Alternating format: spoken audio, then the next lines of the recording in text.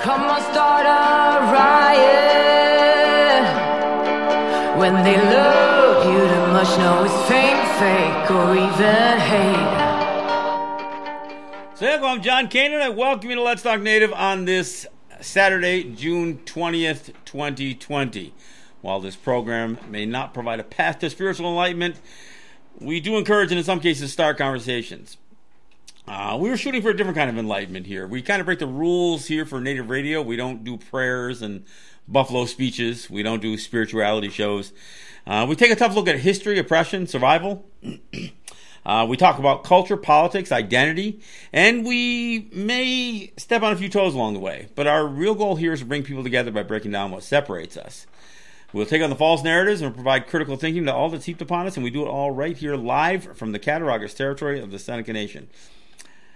So let's talk Native. But first, let me remind you that our audio does stream live on our website. We were off last time, but we're on today. If you care to just listen to audio, you can go to our website, which is www.letstalknative.com, and you'll find a lot more than just an audio stream there, but you will find a live audio stream there. We stream live video of the show via Facebook Live on our Facebook group pages, and it is shared across a bunch of other group pages as well. We take the audio and we put it up on SoundCloud, which puts it out as a podcast to all your favorite podcast platforms. We take the video and we put it up on our YouTube channel, which is Let's Talk Native TV. So I encourage you to subscribe to our YouTube channel, subscribe to our podcast, and you can catch all of our shows. And on YouTube, you can catch some of our short-form videos as well. I'm the show's host and producer. I'm joined here in studio by Jake Proud, who's managing our audio and our video. Let's get into it. Well, yesterday was Juneteenth. It was June 19th, which is the day that is celebrated pretty broadly. I mean, and a lot of states are talking about turning it into at least state holidays. I don't know under this administration or even with Republicans in control of the Senate, if you see any kind of joint resolution of Congress that'll turn it into a national holiday. But it is celebrated in a bunch of states, and New York is making a commitment to make it a state holiday next year, I guess. It is the celebration which started primarily amongst black people to celebrate what they kind of considered the official end of slavery. And what June 19th marks is June 19th of 1865, when Union troops finally pushed far enough south after surrender, the surrender of the South of the Confederate Army, and pushed south enough into the remoter areas of Texas, including Galveston Island, which is very far down below Houston anyway, and told slaves that they were no longer in bondage, and that they were free. So and I guess there was an official there was an executive order of some sort that was calling for it on that day. So it's marked in history by the last and it's not even technically the very last, but it goes on record as being one of the last groups of slaves who were told, or enslaved people, I should say. I hate referring to people who were enslaved as slaves. So I do it by mistake sometimes, but I try to catch myself.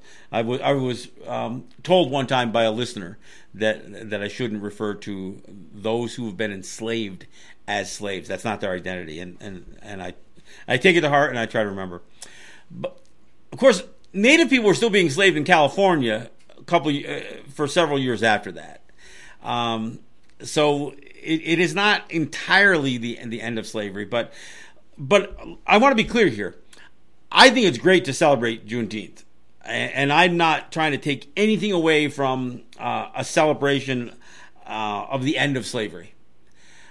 The issues that I have with it is the heroizing Abraham Lincoln, because as many of you know who watch the show, I have some serious issues with Abraham Lincoln, not the least of which was him signing the largest mass execution in the history of the United States, which coincidentally, and I don't know if it's really a coincidence, but that execution took place a week before his Emancipation Proclamation. His Emancipation Proclamation was in January of 1863. The execution took place the day after Christmas in 1862. The execution that he signed the order. And there's a lot of apologists out there, Lincoln apologists, who want to say, yeah, but they had sent, the military corps had sentenced 303 people to death, and Lincoln only signed the execution order for 30. He actually signed it for 39, but they only executed 38 on that day. And some people want to suggest that was some sort of compassionate thing. I mean, look, if you're signing an executive order or an execution order, knowing that the whole trial was a scam, a sham, the whole thing, it doesn't matter that you reduced. It doesn't matter that you reduced the number from 300 to 38. If what you did was wrong, I realize that when you charge somebody with murder, you can list all the counts of murder, but one murder is bad. I mean, and I'm not saying that 300 murders executions would have been bad. It would have been, but to somehow praise Lincoln for reducing the number down to 38 is false praise. And I heard some people, said, well, he commuted their sentence. Well, commutation is a funny word, because when people hear something about a sentence being commuted, they assume that means that they were, released or had their sentence reduced. Well, yes, they did have their sentence reduced. Instead of being executed the day after Christmas in 1862, the rest of them died in prison. And the conditions in prison were such that it probably didn't take that long for most of these folks to die. So they had their execution prolonged by an absolute horrid, again, people talk about Vietnamese prison camps and that kind of stuff. Well, that's what this was.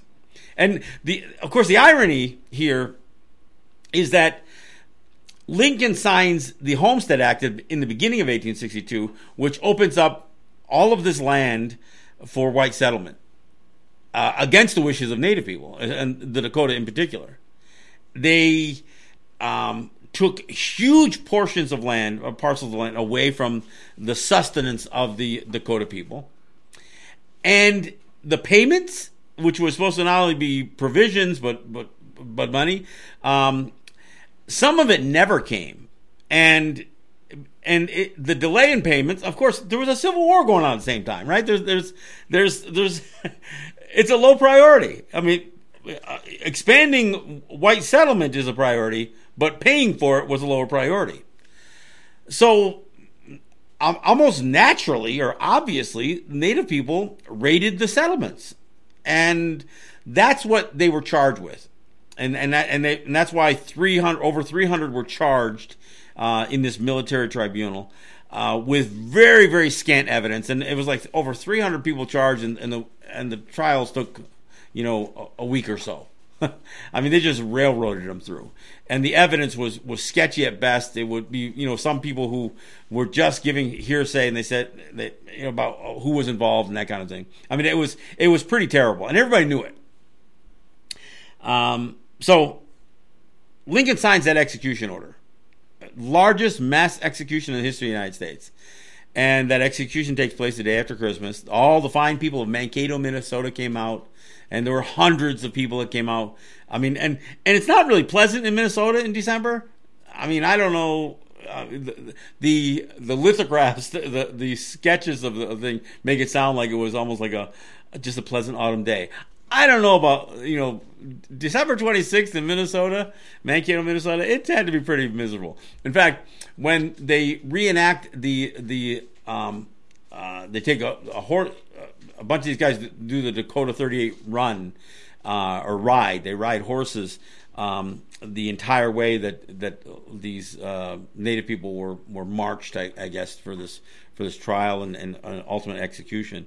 And the weather's unbearable. But so anyway, the good people of Mankato, Minnesota, come out for a part of their Christmas celebration was open gifts and have dinner on Christmas Day, and the next day they didn't have football games, so I guess they could go for their entertainment. They could go watch a mass execution in their town square. Well, that's what happened. A week later, Lincoln stands up in Washington, making his Emancipation Proclamation, which that too isn't all that it seems.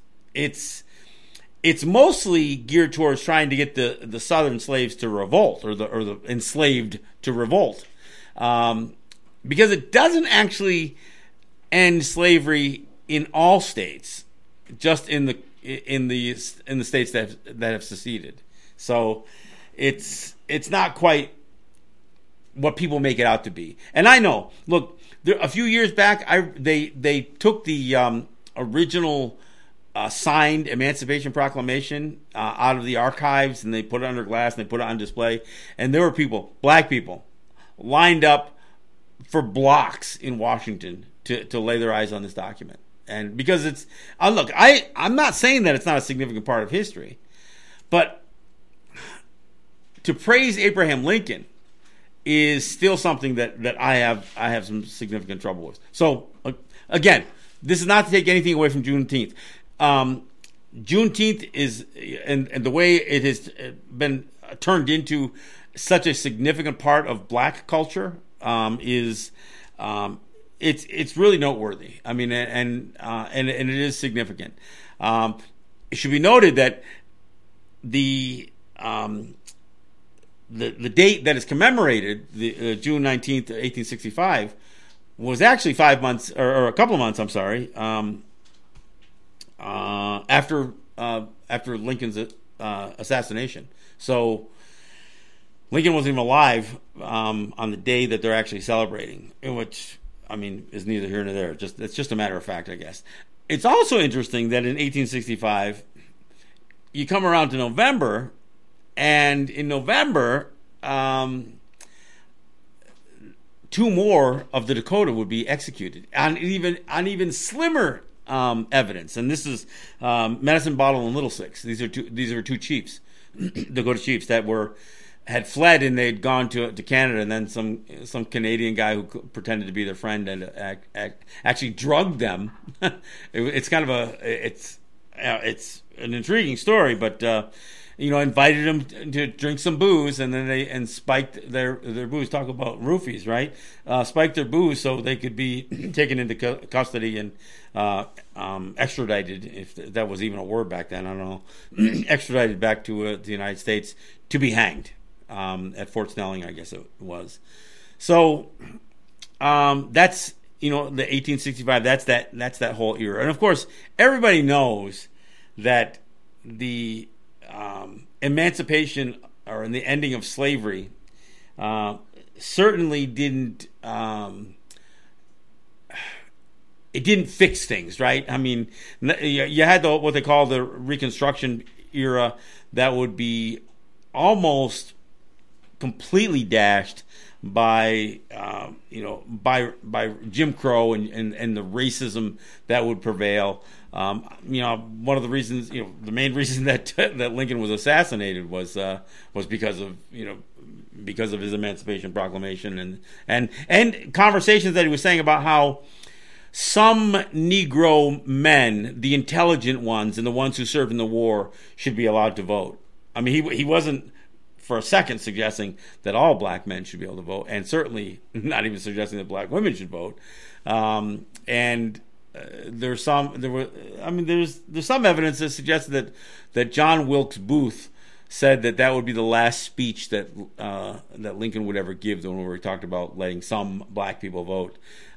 So clearly they weren't becoming full citizens. I mean, and of course I don't know to this day if, by judging by treatment, that anything other than white people are considered full citizens of the United States. And I'm not asking to be. I'm just saying. So, I mean, the history that would occur at the turn of the century, between the 19th and the 20th century, the amount of massacres that would occur Even as the so-called Indian, the native massacres were ending, the massacres against black people would continue. And I don't want to say culminating, but one of the more historic massacres that occurred was in Tulsa, Greenwood, otherwise known as the Black Wall Street.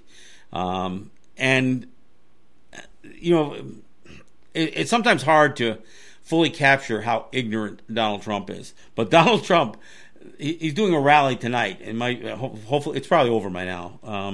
And I not even get into what occurred today with him, but he originally wanted to do this rally in Tulsa on yesterday, on Juneteenth, completely ignoring the history that still very few people are fully aware of the Tulsa riots, or any of the riots, the Memphis riots, the New York riots, the Chicago riots. I mean, these were every major city had backlash. Even even in the North. I mean, let's not pretend that the racism only existed in the South. Even in the North, where black people were being basically murdered at the hands of white people with no prosecution. The Tulsa riot, and that I don't even know why they call it a riot. It was a mass murder that had a whole lot of people participating in it. And of course, even while the Tulsa riots, this destruction of Greenwood would happen, 50 miles away in Osage territory, there was a decade-long killing spree that ranged from store clerks to bankers to morticians and doctors and lawyers that were killing the Osage for their oil money. I mean, it just... So when I hear people say things like, make America great again, or the good old days, or whatever else, it's like, I don't know when those days were, but I'll tell you, you can look back on every day in American history and just shake your head and say, I can't believe that stuff actually happened. And it did. It does. And it continues.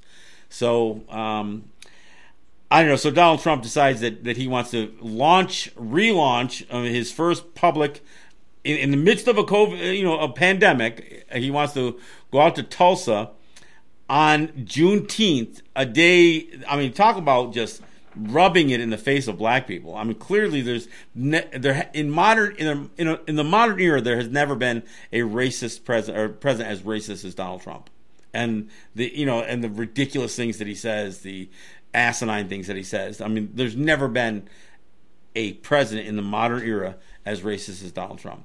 Or maybe they're all. I mean, I guess they're all somewhat racist, right? But so flamboyantly public about his racism. Let's put it that way. I mean, so it would make sense that he would pick Tulsa to try to do this thing. Now, keep in mind that Oklahoma has had a significant uptick in its number of COVID cases. In fact, 6 of Trump's campaign staff aides tested positive. So this is going to be interesting to see what comes out of putting. I don't know if it's. I think the arena that he was having this thing in can only hold like 19,000 people. So, but almost 20,000 people. And who knows how many people are gathered outside that want in, or are going to be looking at it on some sort of exterior screens. Who knows? Of course, you're not going to have all these people show up to a Trump rally without having a fair number of people that are in the area of Tulsa, probably raising hell too. So it's going to be interesting to see what this. I mean, they've talked about super spreader events, and a lot of times they're associated with things like church gatherings and any kind of public gathering where you bring a bunch of people together. But it's been really linked strongly to a lot of religious group worship. Well, that's what's happening.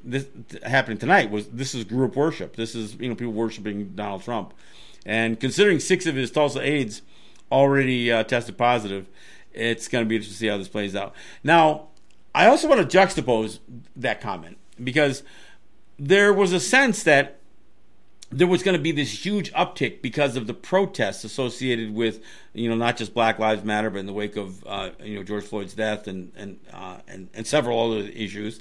But but there's no evidence of it. In none of the cities where there were major protests have those cities, including New York, have they experienced an uptick in COVID cases following the appropriate number of days of protesting. So, I mean, and clearly many people protesting are wearing masks, and as hectic and chaotic as a lot of that seems, it's not the same thing as going into a building.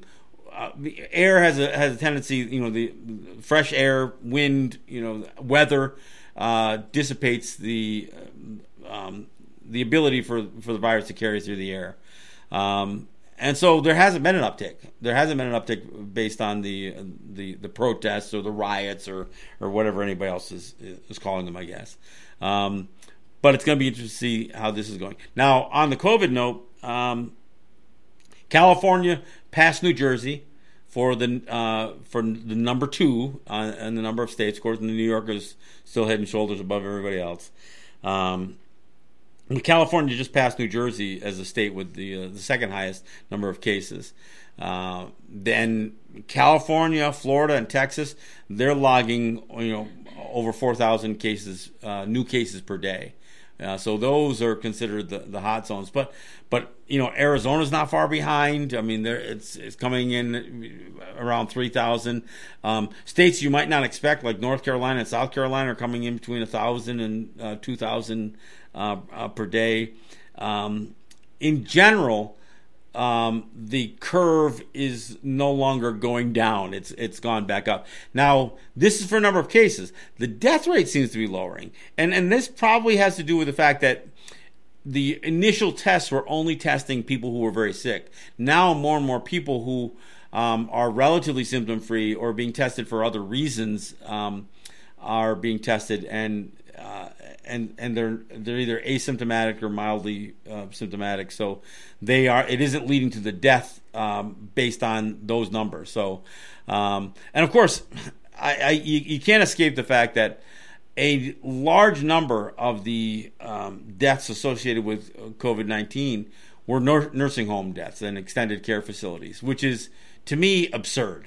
I don't know if there was ever a population that should have been able to protect. It should have been the people that were in nursing homes, and that's an utter failure on all states, including New York State. All people want to praise. I don't understand the false praise that Andrew Cuomo gets. I mean, New York has had more cases and more deaths than most countries. Only 2 other countries have had more deaths, other than the United States, obviously, than New York State. I mean, it's absurd praise that Cuomo gets. Now, granted, the numbers are coming down, fairly significantly. Sometimes almost too significantly. I mean, I saw today they posted only 15 deaths for the day. I gotta tell you, that's an unbelievable number. I mean, considering New York had was posting again over 800 new cases for the day, and some of their new cases over the last few days are still pretty high. I still find it a little hard to believe that they've got a death. Their numbers are down into teens, but I hope that's true. I hope it's true, but I'm pretty cynical. All right, hey, we're pretty much at the bottom of the hour. I do want to say I apologize for us getting a little bit of a late start. We are still kicking with some new technology that we're getting the bugs out of, but we're still giving you the hour show. But we're going to take a break here at the bottom of the hour. Come back. I got a few other things to bring up. Father's Day tomorrow, summer solstice the day after that. So we'll talk about some other things as well. This is John Kane. This is Let's Talk Native.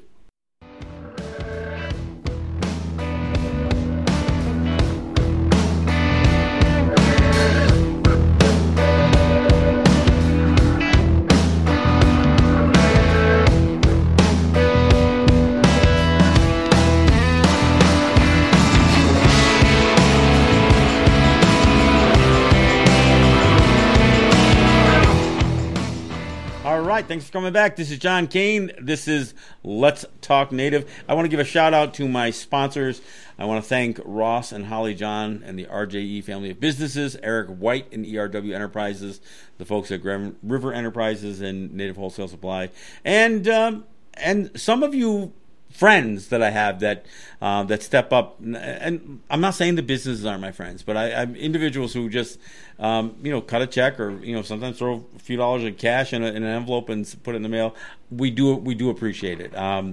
As I mentioned, we are upgrading some of our abilities to do more things with the show, add cameras and stuff like that, and we're getting at it little by little. You got to kind of build the foundation first. But everybody who makes a contribution to the show helps us grow out our capability a little bit. So I appreciate it. I also want to thank all of you who share the program, and all of you who share the memes that I post too. I mean, I know that that the Juneteenth meme that I put out there where I mentioned the Lincoln's execution order, that got pretty widely shared, and of course I posted a picture of me at the Columbus statue protest, and all of you who share the pics, the memes, the shows, the links, I appreciate it, and those of you who add things to our group pages, again, I appreciate your contributions to what we're trying to do here.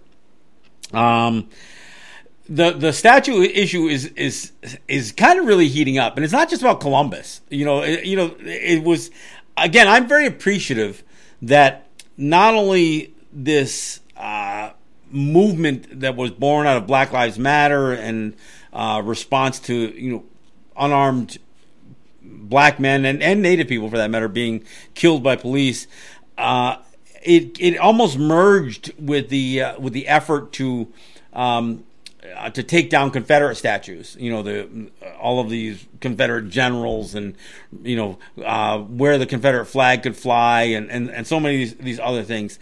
But the other statues that have been getting a lot of attention have been Christopher Columbus, Junipero Serra, who was a guy the Catholic Church just made a saint in their last go around. So watching these statues either be toppled or,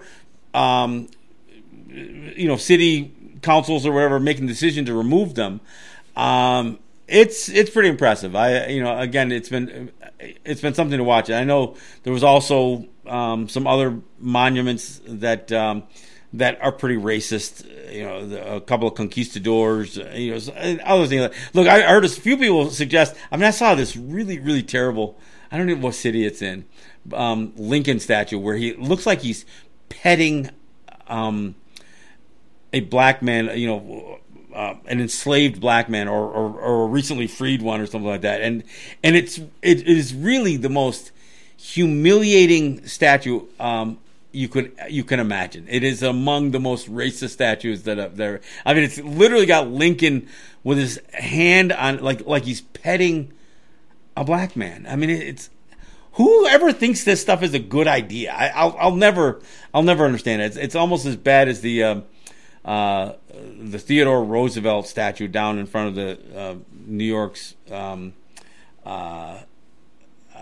Museum of Natural History. What city is that one in? It's in the capital neighborhood of Washington, D.C. Oh, it's in D.C.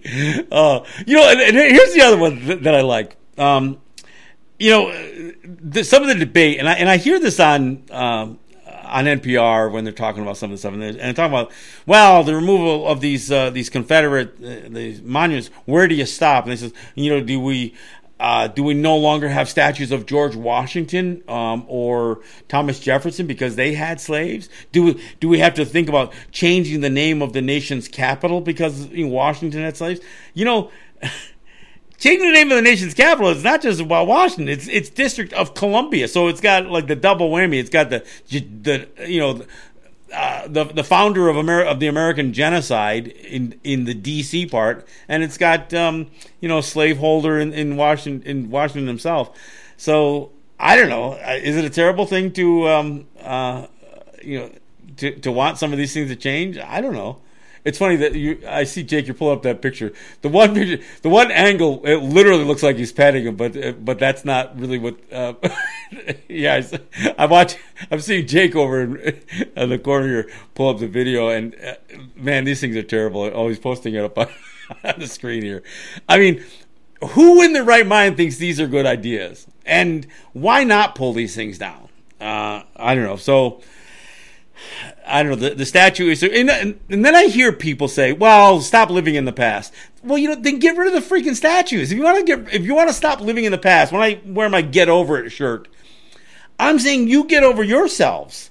I mean, get rid of these statues. There's nothing that is more symbolic of a false narrative of history or revisionist history than these monuments to narcissism that are represented in these statues. So, hey, get rid of them all. All right, hey, I also want to mention tomorrow's Father's Day. I usually, go out of my way to mention, not just because I'm a father and a grandfather, but look, it is one thing to impregnate somebody and get a woman pregnant. It's another thing to be a father. And I have to say that I know that there's a lot of women who have to raise children by themselves because of either deadbeat dads and one of my daughters lost her husband to cancer. So I know what a struggle it is to be a single mom raising children. And oftentimes there are men who do step up, who are not the fathers, but they become fathers. And I want to, give a thanks to the men who step up and help, single mothers with their children. And of course, look, there are many of us who do what we're supposed to do as fathers, and we fulfill our obligation, not just our obligation, but we fulfill the opportunity to be impactful on the lives of children or grandchildren or whatever else. And you don't need my thanks. If you're doing the right thing, you're getting your reward already. You don't need my thanks to, you just don't need my thanks. But I'm still grateful nonetheless. So, again, by the time I get out of here, it'll actually probably be midnight, and it'll be beginning of Father's Day. So, I hope people enjoy the day. My daughter's birthday is also tomorrow, so I'll give a happy birthday to Jessica.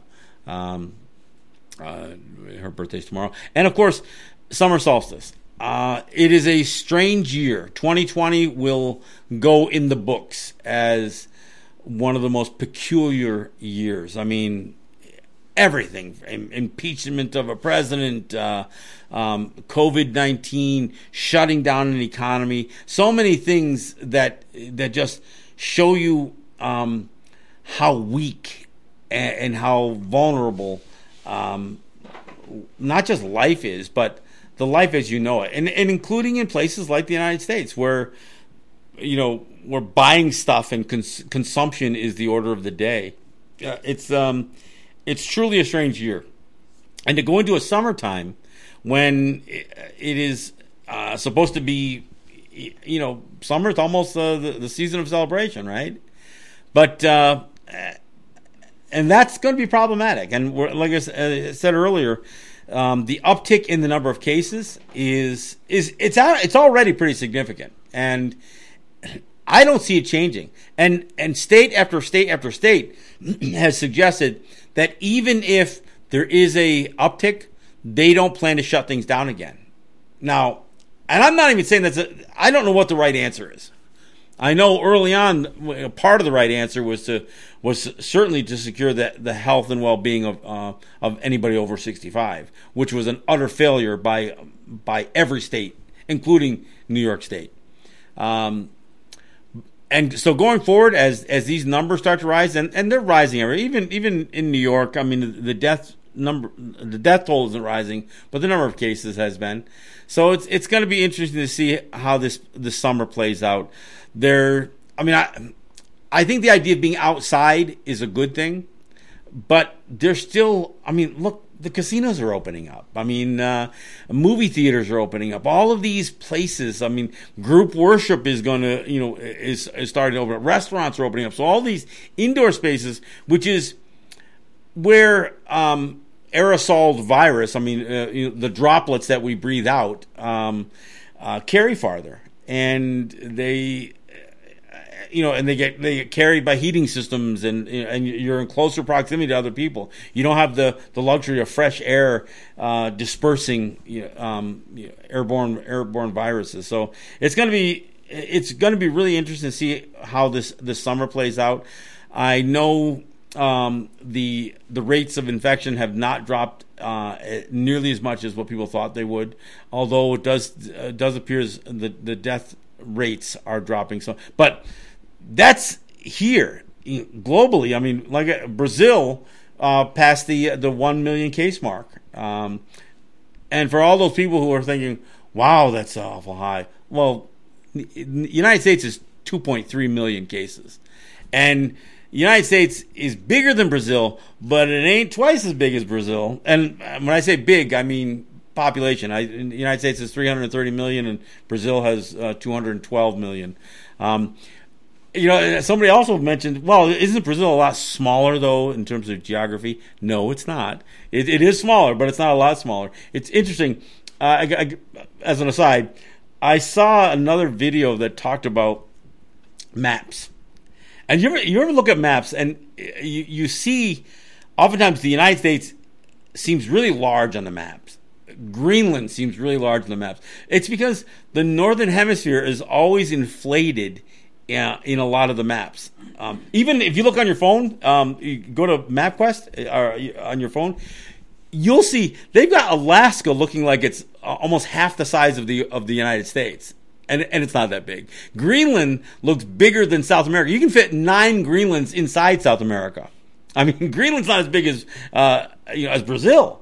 But if you look at some of these maps, I mean, Europe is huge compared to Africa. Everything in the southern hemisphere has been shrunken down, and everything in the northern hemisphere has been inflated. Is that racist? Yeah, it is. I mean, it's what continues to support the stereotypes, right? And who matters and who doesn't matter. And yeah, so it's just interesting. Anyway, take a closer look. And if you look at these maps and you see this, what seems like a massive size of a country, then look and see what the square mileage of a given country is. I think the United States is like 3.7 million square miles, and Brazil is like 3.3. I mean, it's not that much smaller. I mean, my numbers might be a little off, but I'm close here. But it's interesting to see how perception and how so much is embedded in the way we teach, not just children. And of course, kids learn a lot about maps, right? It's one of the things that social studies deals with is geography. But adults are the same way. I mean, we're looking at these maps and we're believing what we're seeing because, look, it's a document. It can't be off. Well, but it is. And I think there's so much. I mean, when we talk about Juneteenth, I mean, there's a lot of people who don't even know what that is or why it is. Well, how is it that we are this far along when there's so much access to information that things like Juneteenth, things like the Tulsa riots, the Tulsa massacre, Mankato, Minnesota, residential schools, there's so much that people just don't know. And then you have a certain segment of the population who says, I don't want to know. That's in the past and it doesn't matter. But they'll also defend, the same people who say none of that stuff matters because it's in the past will defend monuments, Confederate monuments. I mean, Andrew Cuomo, and I know I've mentioned this a few times in the show, but I got to mention it again. He was openly condemning Confederate monuments and yet still supporting Columbus monuments.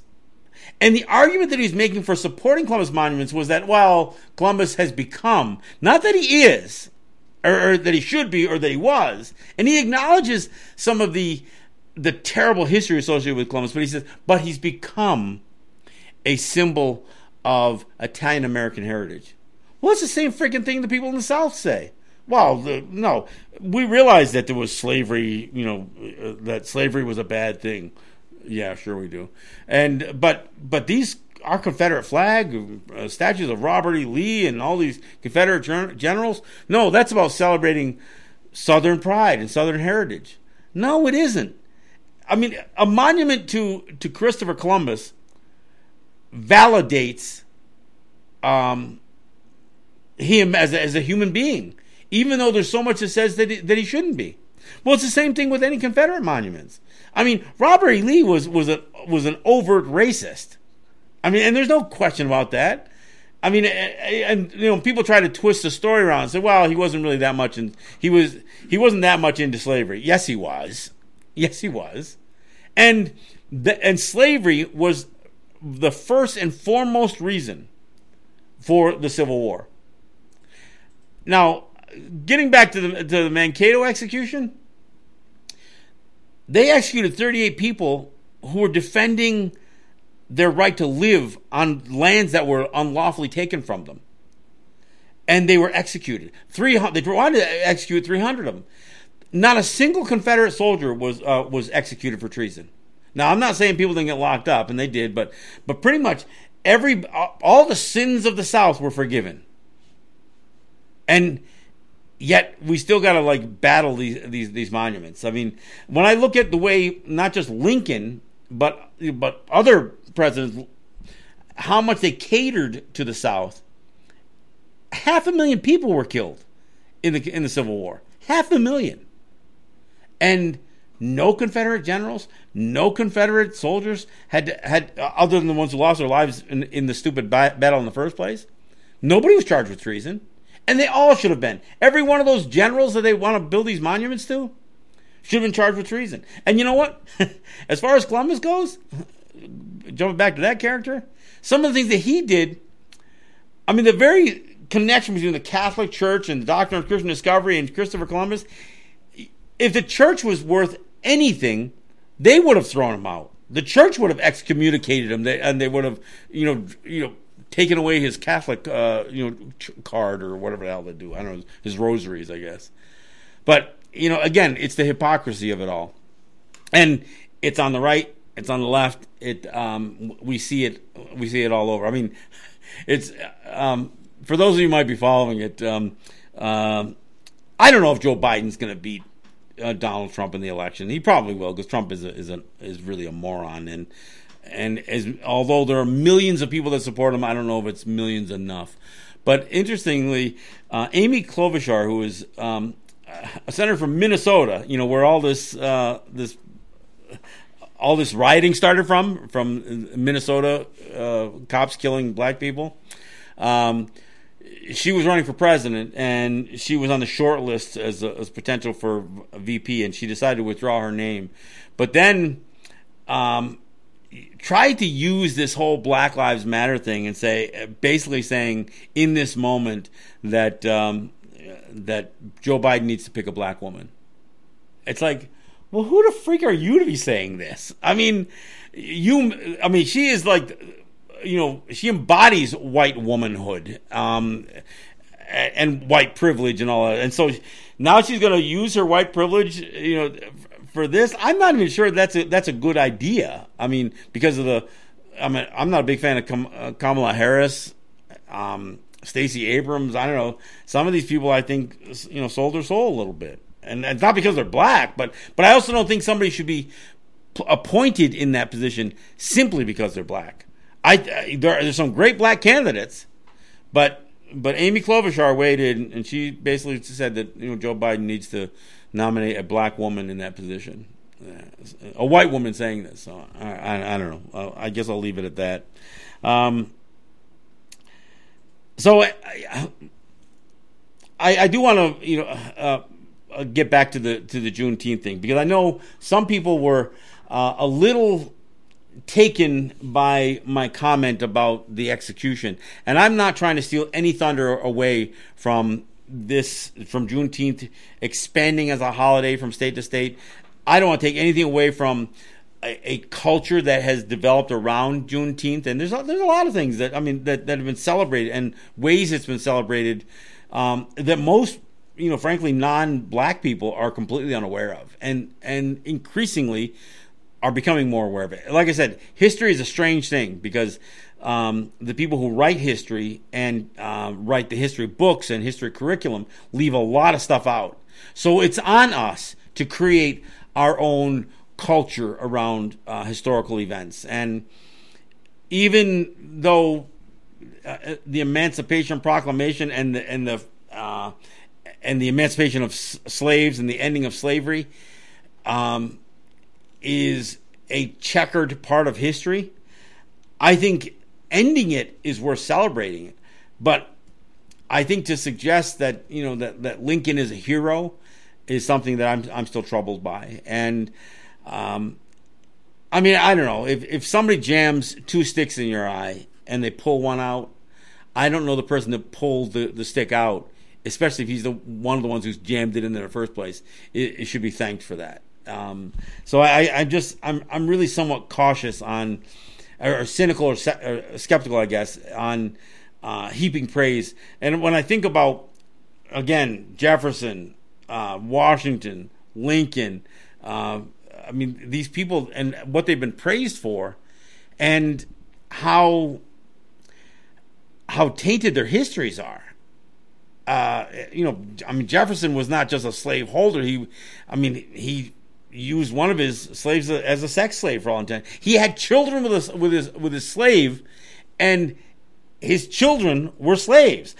They were house Negroes, so they had better jobs than the field Negroes, but they were still slaves. I mean, I think he sent one account I read said he sent one of his slave children to France, I think, to study culinary art, so he could cook better for him. I guess, I don't know. I mean, it's twisted in so many different ways here, and the fact that today we still have a disproportionate number of black people and Native people killed by police, a disproportionate of black people and Native people and brown people in prison.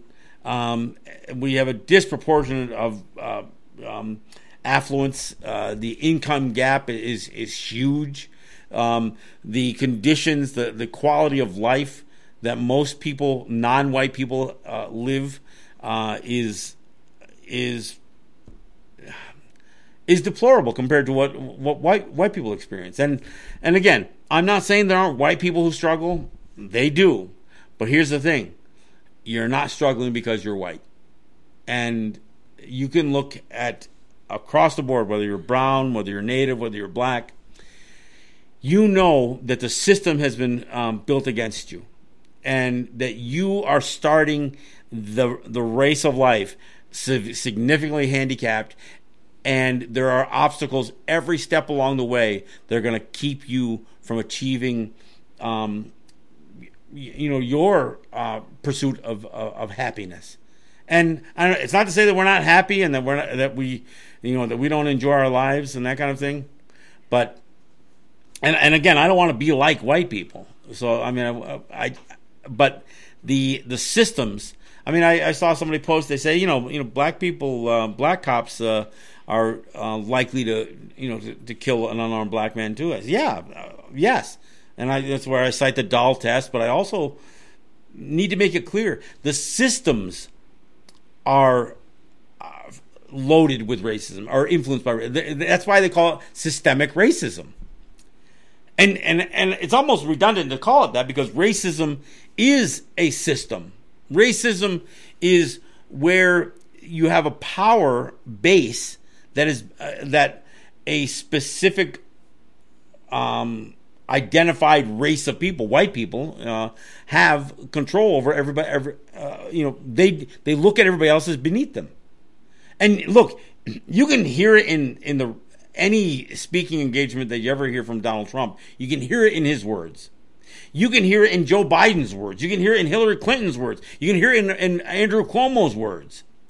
It is so embedded in being raised as a white person in the household, and of course it's in the media, it's in the schools. It's it's on all the things not only that they teach, but all the things that they don't teach. And what they teach is oftentimes skewed, if not outright wrong. I mean, I mentioned the occasion of teaching about Rosa Parks and ignoring the fact that she came from an activist family and suggesting that the only reason she sat at the front of the bus was because she was tired because she worked so hard. I mean, like she was an accidental activist. No, that's not it. I mean, There are people who've committed their lives to taking a stand. And sometimes taking a stand is taking a seat. Sometimes taking a stand is taking a knee. And when people try to twist it around why they sat or why they knelt or why they, marched or why they didn't march or, in the case of Muhammad Ali, I mean, to twist it around and to make it into something that it's not is, again, revisionist history. And to all those people who will say, well, we shouldn't even bring this stuff up, it's in the past. Well, I mean, I literally had this one guy say, well, as a Native American, I think bringing up any of this stuff from the past is pointless. Then why did you bring up that you're Native American? If you have no connection to your ancestry, which is in the past, then why even call you? I mean, who are you to call yourself a quote-unquote Native American, which I don't call myself that, by the way. But when I get confronted with somebody on Facebook or on Twitter or anyplace else and they say, well, I'm a Native person, I think it's wrong to bring this stuff up, then why are you identifying as a people that have a history that's different than the other history? Then just call yourself a white guy or an American, a U.S. citizen or whatever, a patriot or whatever. Because anybody who identifies themselves as Native people, you have to be, the only reason to identify yourself as a Native person is because it isn't just because you want separation or you want a privilege. It's because you're acknowledging the history that you carry with you.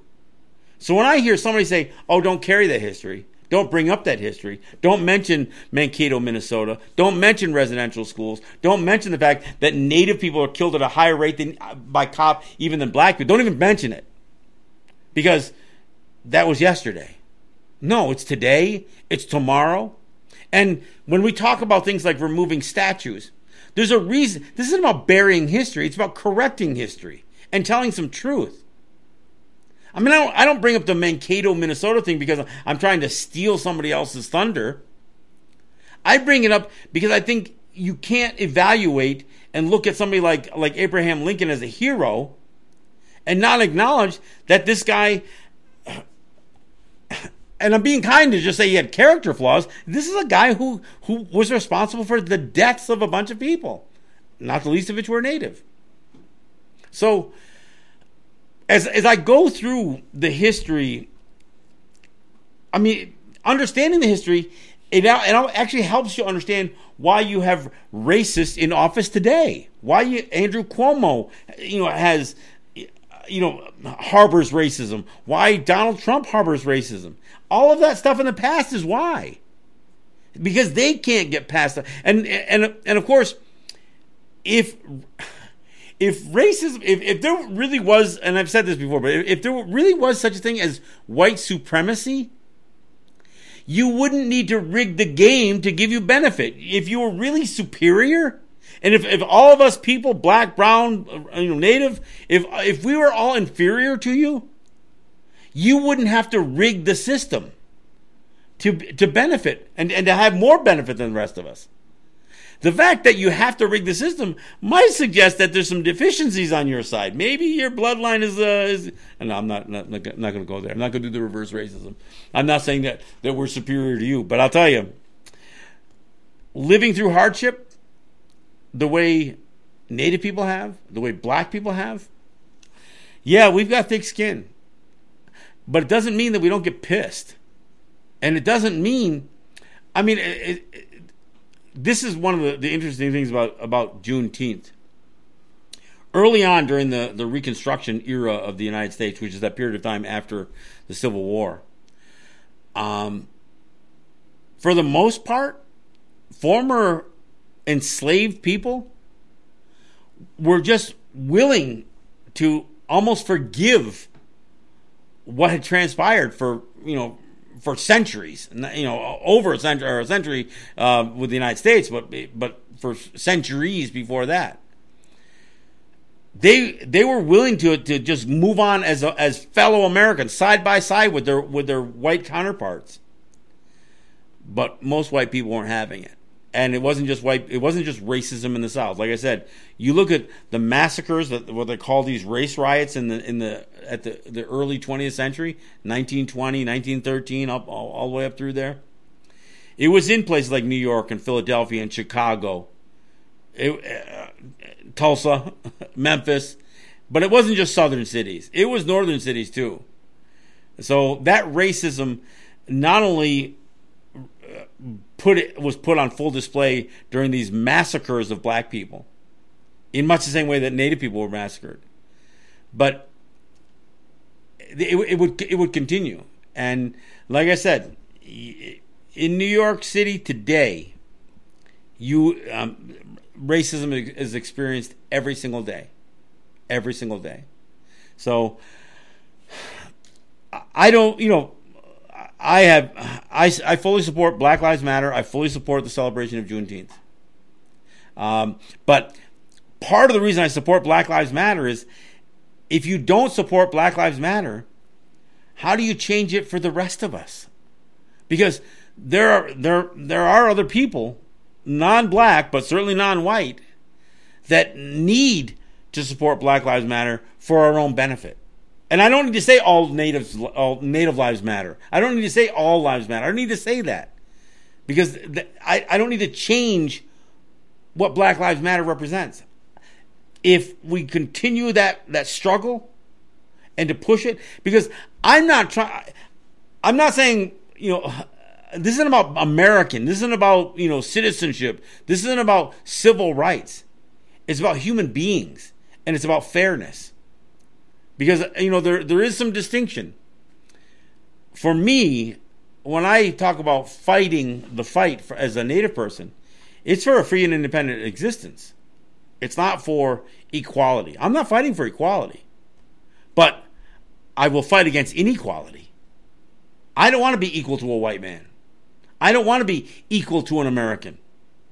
But I also don't want inequality imposed upon me. So, and there is a difference.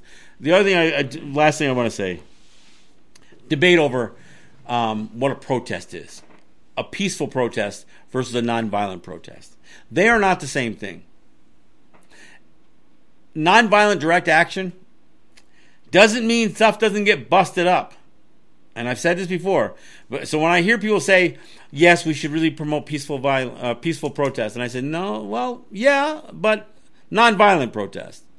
And there is a difference. And so for those of you who don't understand it, we can have a further conversation on the difference between a peaceful protest and a nonviolent protest. Because clearly people don't understand the difference. Or some people don't anyway.